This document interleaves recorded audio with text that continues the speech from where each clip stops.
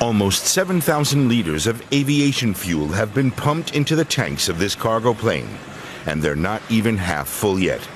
The flight from Frankfurt to Shanghai, China is a long one. But this flight is something special. The cargo subsidiary of Germany's largest airline, Lufthansa, is operating this as a carbon-neutral flight, using sustainable aviation fuel. It's basically a fuel based on plant oils. So the fuel emits only the carbon dioxide the plants had previously absorbed. It doesn't emit any extra CO2. An aircraft operated with sustainable aviation fuel emits up to 80% less greenhouse gases. But the climate-friendly fuel costs between 3 and 6 times more than regular jet fuel.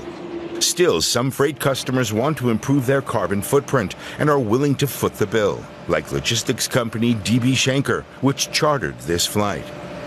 The climate-neutral biofuel is produced at this refinery in Porvoo, Finland, an hour's drive from Helsinki.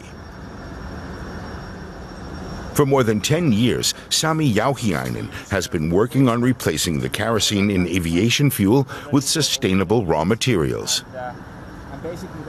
Our production process is using waste and residue types of oils and fats as raw material, as used cooking oils and animal fats. For the future, we are exploring new raw materials, such as municipal solid wastes. 100,000 tons of biofuel are produced here every year.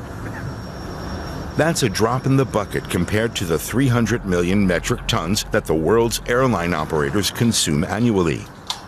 Jauhiainen says that a breakthrough in climate-friendly aviation fuels will require government action.